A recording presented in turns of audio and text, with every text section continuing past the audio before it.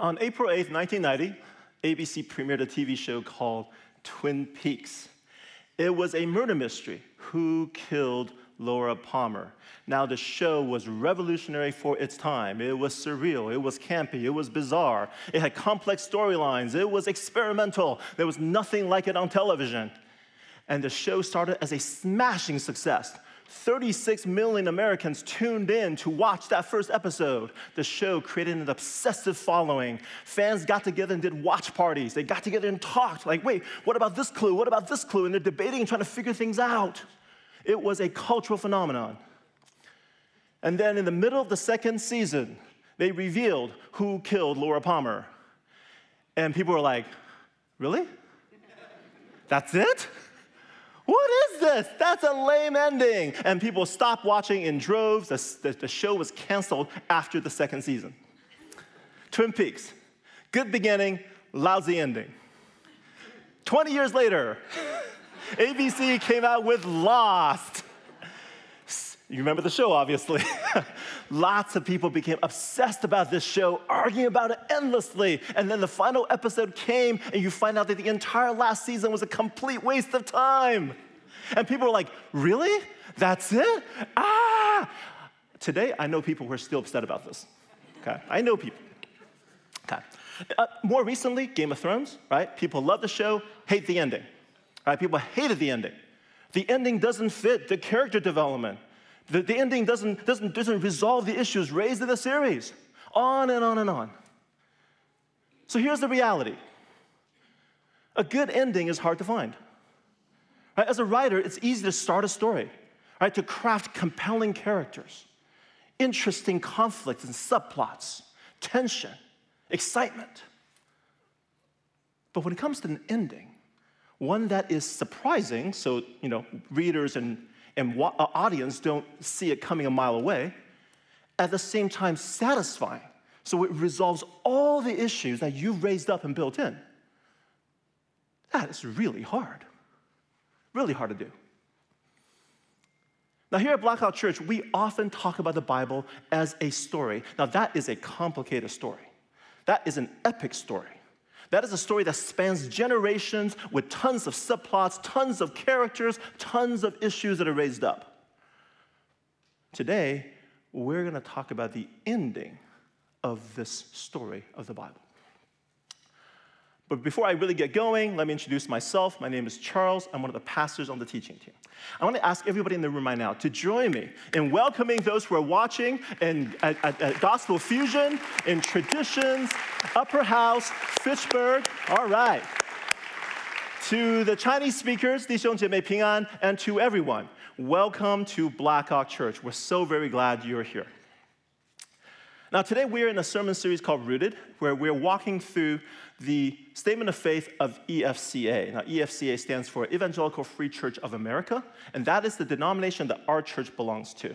And the statement of faith is a summary of the theological commitments that we have made as a church.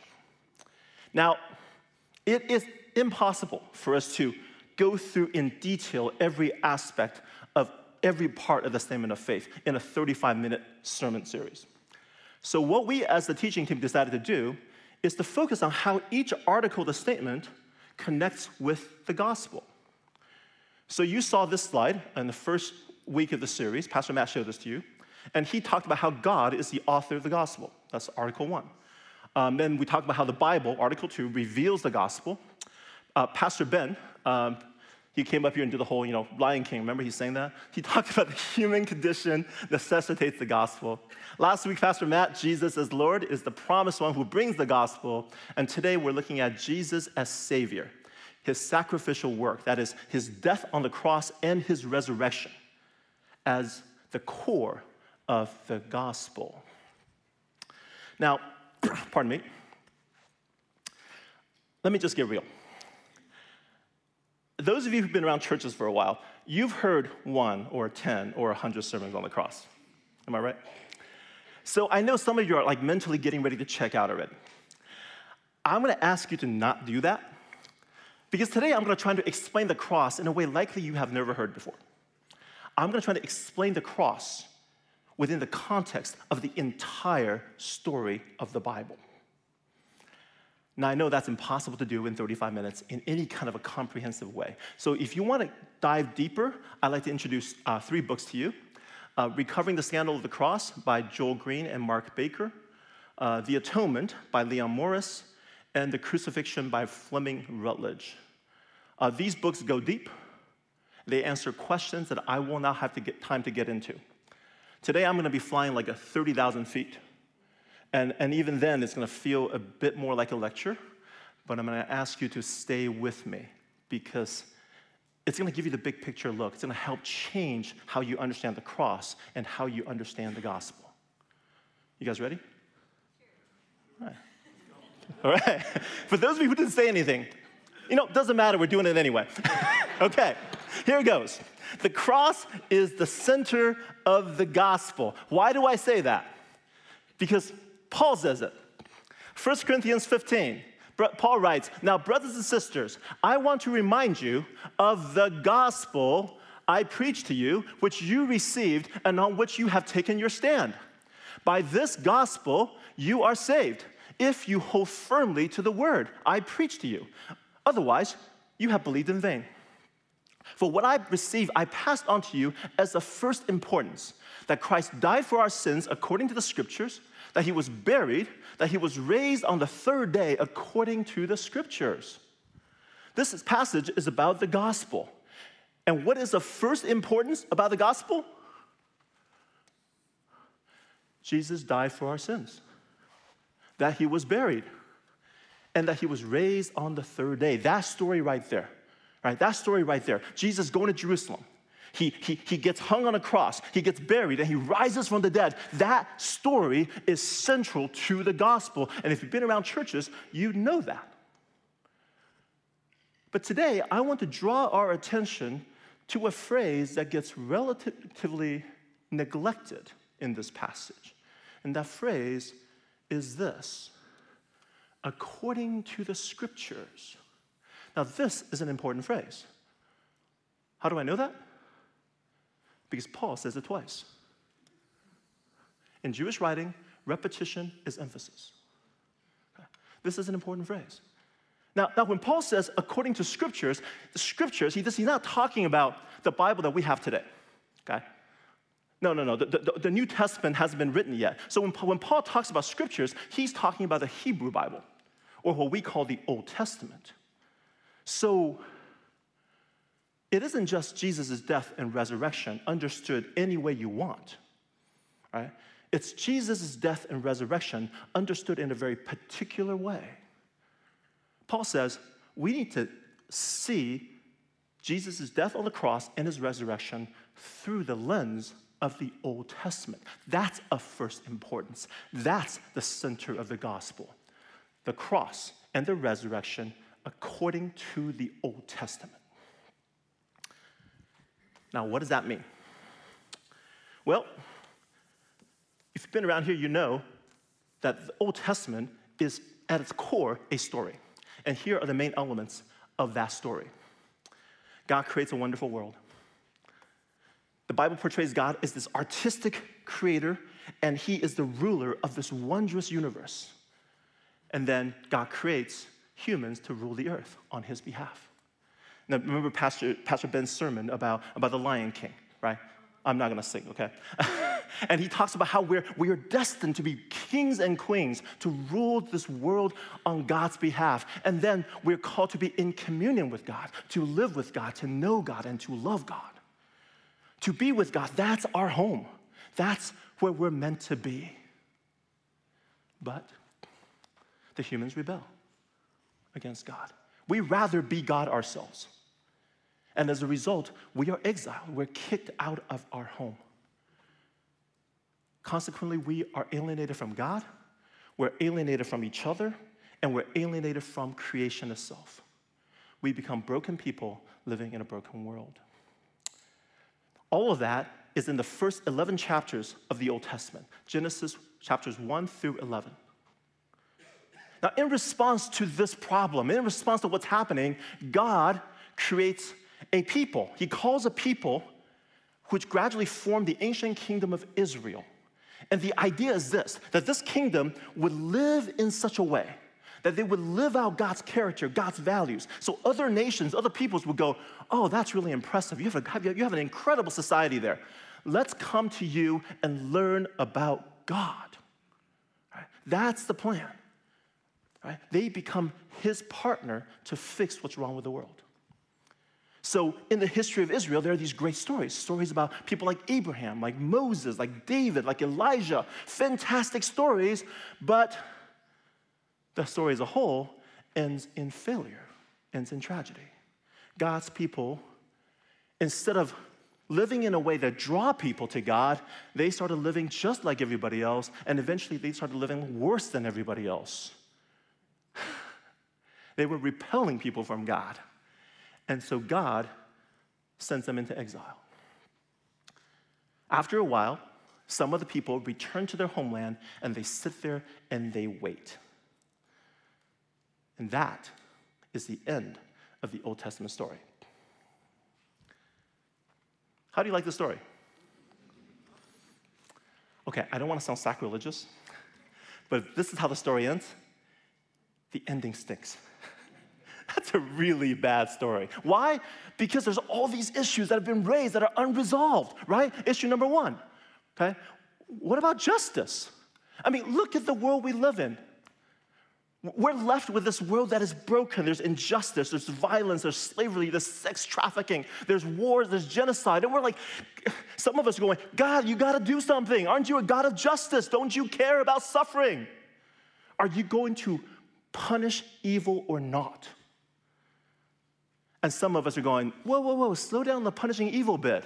Because we recognize that sin and brokenness and evil isn't just people out there. It starts right here. Is God going to punish me for my brokenness, my evil, my sins? How is God's justice going to come into the story in a way that makes sense? What about our alienation from God? We're not home. We're in exile, folks. We're far from home. God's away from us. We're not where we're supposed to be. How do we go back now that all the things have happened? How do we get back to a place where we're together in communion with God? Or is exile, being out of place, out of sorts, out of depth, the fate for all of us? Now, this is an interesting one. How will we escape a demonic world of sin and death? This is a subplot in the Bible, okay? This is a subplot. It turns out, within the subplot, there are other spiritual beings in the divine realm, okay? If you're interested in all of this, we did a whole sermon series called The Invisible Realm. Go look it up on our website. That goes into this whole other, all these other spiritual beings living in the invisible realm. But the gist of it is this. There are other spiritual beings who are also in rebellion against God. And they have taken over our world.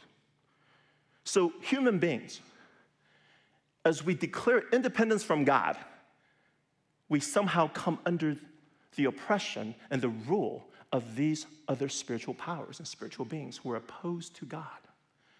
Seeking freedom, we found slavery instead. How will we escape? How will we be delivered from this demonic world of sin and death? Number 4. If you look at Genesis chapter 3 through 11, okay, that's the big story of humanity. It starts with our rebellion against the word of God. It goes immediately into murder, and then it goes into excessive vengeance, and then there is the corruption of human imagination, and finally, Genesis 11 culminates in humanity being broken into ethnic groups, different language groups. And this breaking of humanity signals the beginning of ethnic hostility, of warfare, of genocide, of mutual oppression. Our world is broken, people. Look at a world map and you see it. Or watch the Olympics. How can we live together? How can we come back? And finally, the people of Israel, the people of God, they're sitting there waiting. They need to be rejuvenated. They need to be given a new mission. They need to be transformed. What's going to happen to them? What happens to God's tool to fixing this world? These are all the major unresolved issues from the Old Testament. Okay? And so the Old Testament is either a really bad story with a really bad ending, or it's an unfinished story. Sometime in the middle to the late first century, a group of people come along, they're New Testament writers, and they say, the Old Testament is definitely an unfinished story. Because you see, there's this guy named Jesus. He is actually the God of the Old Testament. He is the creator God of the universe, and he has come to become human being in the flesh. And his story is the proper continuation of the Old Testament story. The story of him and his followers, they are the climactic ending of this story. And at the center of that climax is Jesus' death on the cross and his resurrection. The cross and the resurrection is the climax of the entire biblical narrative. And this is a surprising ending because no one saw it coming, and it is a satisfying ending because it resolves all these issues from the Old Testament. And that's why Paul says, what's of first importance of the gospel is Jesus' death and resurrection according to the Old Testament. Okay, great. Obvious next question. How does the cross solve all this? How does that actually happen? Well, to understand the New Testament the writer's mindset, we have to begin with this, okay? When Jesus died on the cross, that was an act of judicial execution. That's from the human perspective, okay? From the human perspective, Jesus had a trial. There was a verdict, and he was ordered to be executed by the Roman imperial officials. Okay? That's the human perspective. But God sees it differently. God does not see the death of Jesus as a judicial execution. God sees it as something else. Okay? So how does God see the cross of Jesus? Well, according to the New Testament writers, God sees the cross of Jesus as an act of ritual animal sacrifice. Yeah. We're going to talk about animal sacrifice today. For the rest of my talk, I'm going to be talking about animal sacrifices. Yeah, it's going to get bizarre. I know. It's a little weird, okay? Sorry. But today we're getting a really heavy dose of the Bible is not written to us, but for us. You see, New Testament written in the first century to first century people in the Mediterranean area, and they live in a culture where people get animal sacrifices. They see animal sacrifices all the time. Right? They know it. And these are also people who read the Old Testament a lot because they don't have the New Testament. The Old Testament is their only Bible. So in the Old Testament talks about animal sacrifices a lot. So the New Testament is written to people who culturally understand animal sacrifices, and they have understanding of how animal sacrifices work in the Old Testament. And so when the New Testament writers talk about Jesus' death on the cross as an animal sacrifice, they go, yeah, this is so clear. Of course the cross is the climax of the entire biblical narrative. Yes, we love it. Fast forward 2,000 years. And we live in a culture that has no understanding of animal sacrifices. I'm guessing most of us here have never seen an animal sacrifice in person. And the only place we've seen it, for some of us, is we watch those kind of movies, kind of horror movies or something kind of weird and bizarre. And the whole animal sacrifice thing is set up as something kind of exotic, and it's kind of woo, kind of scary. We have no cultural intuitions about animal sacrifices. And then the reality is that Christ followers today, we don't know the Old Testament as well as we know the New Testament. Look, the reality is this, okay? The book that talks about animal sacrifices the most is the book of Leviticus. Anyone has Leviticus as their favorite book of the Bible? Raise your hand. Anyone? Okay, yeah, my point exactly. We are people who don't have any cultural intuitions about animal sacrifices, and we don't know what the Old Testament has to say about animal sacrifices. So we don't have intuitions about animal sacrifices, and therefore we don't have intuitions about the cross. Now, in a 35-minute talk, I cannot fill in that cultural gap or the Old Testament knowledge gap. But what I can do is try to give you a little bit of basic understanding of animal sacrifices, maybe to help you develop some intuitions. And to do that, we start with this basic understanding. Ritual animal sacrifices in the Old Testament creates a connection between you and the animal that you sacrifice. I don't mean that you become best friends, not that kind of connection. Okay. What I mean is this. Here's an example. Let's say you make a vow, in the Old Testament, let's say you make a vow to God. You say, God, I swear I'm gonna do X, Y, and Z. And to emphasize the seriousness of this vow, you sacrifice an animal. Well, that act now has connected you to the animal you sacrificed, which means if you don't fulfill your vows, God can kill you like that animal. Do you see that? How that animal sacrifice connects you to the animal that you sacrifice. Here's another example with a sin sacrifice. Let's say during Old Testament times, I've committed a sin that's pretty serious, and I know according to God's justice, I deserve death. So what do? I bring an animal to the temple, and I kill the animal. And with that act, there's a connection made between me and the animal. That animal is me, and I am the animal. The animal's dead. So am I. This is where God's grace comes in.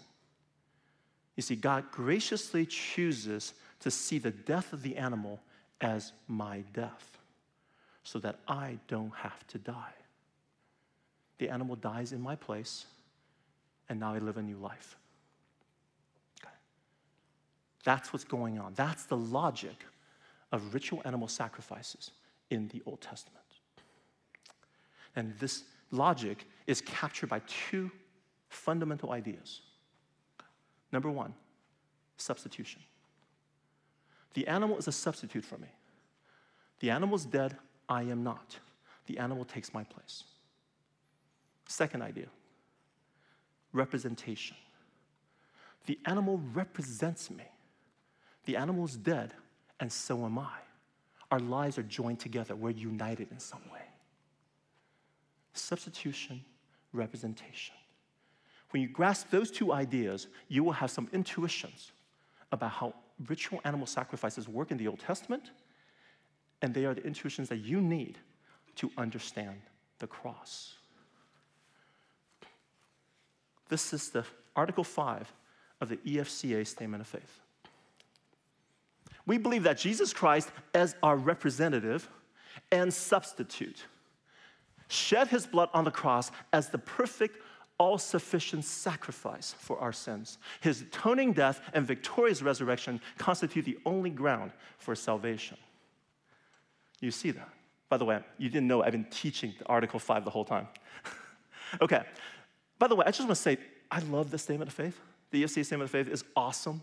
And this article especially, I know that's a real theology nerd thing to say, but this article really captures the breadth of what the Bible teaches about the cross. Okay. Representation and substitution. Okay. You absolutely need them both. Paul writes in 2 Corinthians 5, "For Christ's love compels us, because we're convinced that one died for all, and therefore all died." One died for all. That's substitution. Right? You see that, right? And all died. That's representation.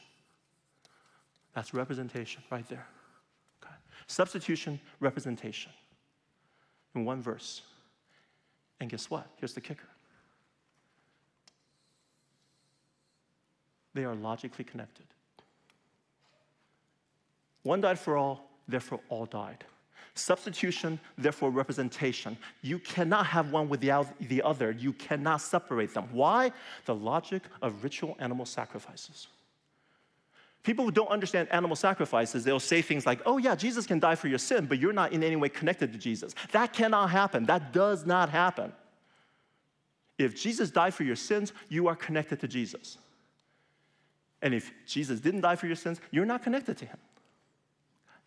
Which is why he died for all, for that those who live should no longer live for themselves, but for him who died for them and was raised again. We are connected and joined with Jesus because of what he did on the cross.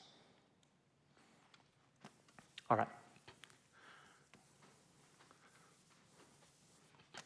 How does the cross, as substitution and representation, resolve all the issues that was left outstanding in the Old Testament? Let's talk about justice. When you were dead in your sins and in the uncircumcision of your flesh, God made you alive with Christ. He forgave us all our sins, having canceled the charge of our legal indebtedness, which stood against us and condemned us. He has taken it away, nailing it to the cross. What's God gonna do? How is God gonna fix the problem of injustice in our world? Well, God's justice says that human rebellion must be punished. God's grace nails that punishment to the cross. You get the logic of this. This is sin sacrifice right here.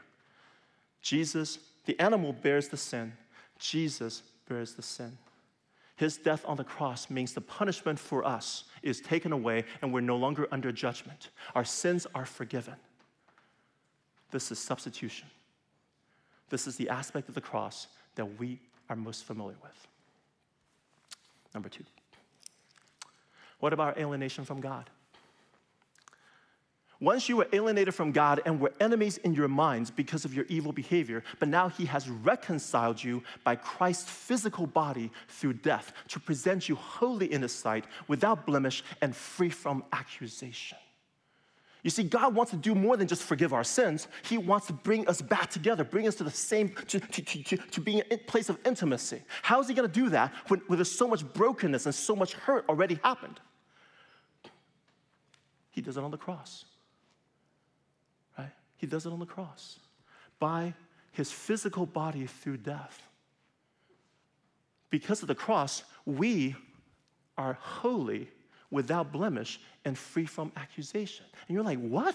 Wait. I thought only God, only Jesus is holy, without blemish, and free from accusation. That is right. But because we join Jesus' death on the cross, we too are seen as holy, without blemish, and free from accusation. We are reconciled with God. We're back to where we're supposed to be. We are back home. We're out of exile. This is representation. Number 3.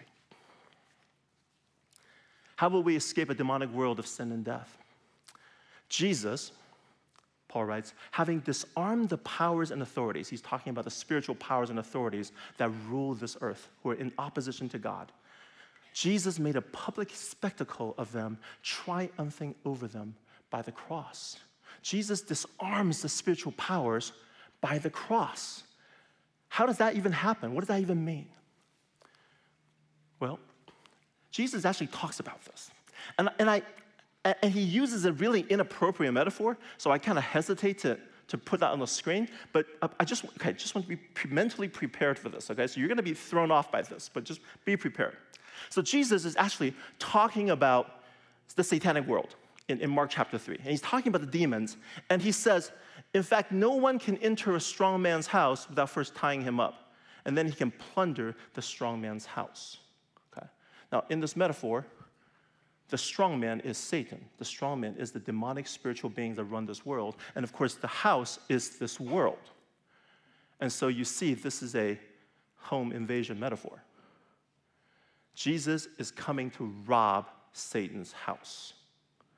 And he says, the way you gotta do it is you gotta tie him up first. And then you can do it properly. Okay, I know Jesus likes to be provocative. Okay. But I think you get what he's getting at, right? Jesus is coming to the world and he's gonna rob Satan blind. And he's gonna take Satan's possessions. And what are Satan's possessions? Us. You and me. Everyone who follows Jesus is somebody that Jesus has robbed from Satan. Okay? We used to belong to the world, now we belong to God. And how does that happen? Representation. When Jesus dies on the cross, we died with him to this demonic world. And when Jesus resurrects, we resurrected with him into the glorious new kingdom of God in the here and now. And we look forward to our future resurrection because the power of death is broken by Jesus. How can a world divided by ethnic hostility come together to live in peace? Paul writes in Ephesians, "For Jesus himself is our peace, who has made the two groups." Okay, here he's talking about the Jews and then the Gentiles, or the ethne, the ethnic groups, Jews and all the other ethnic groups. Has made the two groups one and has destroyed the barrier, the dividing wall of hostility between these groups. His purpose was to create in himself one new humanity out of the two, thus making peace. And in one body to reconcile both of them to God through the cross, by which he put to death their hostility. What is God's solution to ethnic hostility in our world? One new humanity in the body of Jesus Christ. According to the logic of animal sacrifices, when we join with Jesus on the cross, we become part of Jesus. Well, guess what? Somebody else who's of a different ethnic group, they are part of Jesus as well. And now we're all in Jesus. We're in one body. So what's going on? Oh my goodness, everybody's in one body, and the power of the Holy Spirit in the body of Jesus is helping us to learn to love each other precisely because we're different. And in so doing, God creates this one body, one new humanity where ethnic hostility is put to death. Representation. Finally, what about the people of God? This passage, 2 Corinthians 5, we've already seen the earlier verses where it talked about one died for all, therefore all died. This is just a continuation. And this passage contains the themes that we've been talking about the whole sermon long. Okay, just read it and you'll hear all the words pop up. Therefore, if anyone's in Christ, representation. New creation has come. The old has gone, the new is here. All this is from God who reconciled us, reconciliation, to himself through Christ. And guess what? Gave us the ministry of reconciliation. We are reconciled to God, and now we have a job to reconcile others to God. That God was reconciling the world to himself in Christ. How is he doing that? By not counting people's sins against them, the forgiveness of sins. And he has committed to us the message of reconciliation. So what does that mean for us, this new people of God, this church? Well, we are therefore Christ's ambassadors. In this kingdom, we are his representatives, as though God were making his appeal through us. And so we implore you on Christ's behalf, be reconciled to God. God made him who had no sin to be sin for us, so that in him we might become the righteousness of God. We're the new people of God, the church, the kingdom of God. We have joined with Jesus on the cross and joined with him in his resurrection. And we are now given a new status to be God's ambassadors, to reconcile the world to him. The cross covers everything.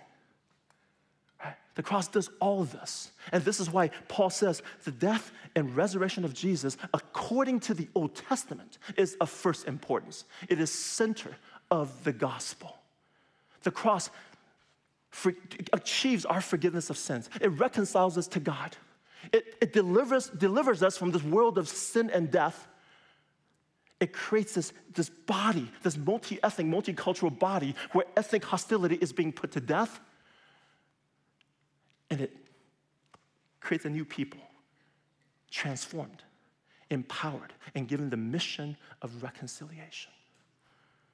That's the cross, people. It's an awesome ending. Hallelujah. Awesome ending. Now, I know what some of you may be thinking right now. You're thinking, okay, great, Charles. The cross is a great ending and resolves all the issues left outstanding from the Old Testament. Fantastic. But what about the issues in my life? Does the cross resolve the issues in my life? I'm suffering addiction. I have mental health issues. I don't have friends. I'm alone and isolated. I'm being bullied in school. I don't do well in my classes. I'm stuck in a dead-end job. My marriage is falling apart. My child has learning disability. My parents are getting old, and we're trying to figure out how to take care of them. I have a mountain of debt, and I'm facing bankruptcy. My spouse at 40 years just died, and I'm trying to figure out how to live on my own. What does the cross do for me? Now, I wish I could tell you that the cross solves all our problems. But the truth is, the cross does not address the pressing issues of our lives, except in one particular way, and that is this. The cross reveals the heart of God. The cross tells us who God is. And the God who would go through all of this for us, for our sake, is the God who loves us, who knows us and cares about us. And I don't mean the kind of love that is distant, kind of love of humanity kind of love. No, I'm talking about a God who knows everything about your life. And he is right there mourning with you when you're suffering your darkest and deepest pain. And he yearns so much for wholeness in your life. The God who is responsible for the cross is the one who will walk with you through anything and everything.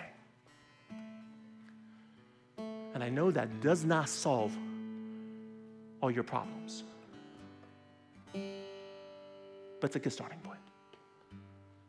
A relationship with a God who loves you is a starting point toward wholeness, toward transformation, to becoming rooted in the cross. Let me pray for us. And all the sites and venues, and whether you're watching at home, go ahead and close your eyes and bow your head. Right now, I want to talk to some of you who've been thinking about Jesus for a bit. You've been coming to church, you've been listening, you've been watching online, and you're wondering, this is the thing. This is something I need to do. Well, today you got to hear about the cross. You got to hear a pretty thorough explanation of what the cross does. The cross means your sins are forgiven. It means you're reconciled with God. It means you're rescued from sin and death in this demonic world. It means you're joined to a multi-ethnic, multicultural community of God where ethnic hostility is being put to death. And it means you're part of a people given a mission.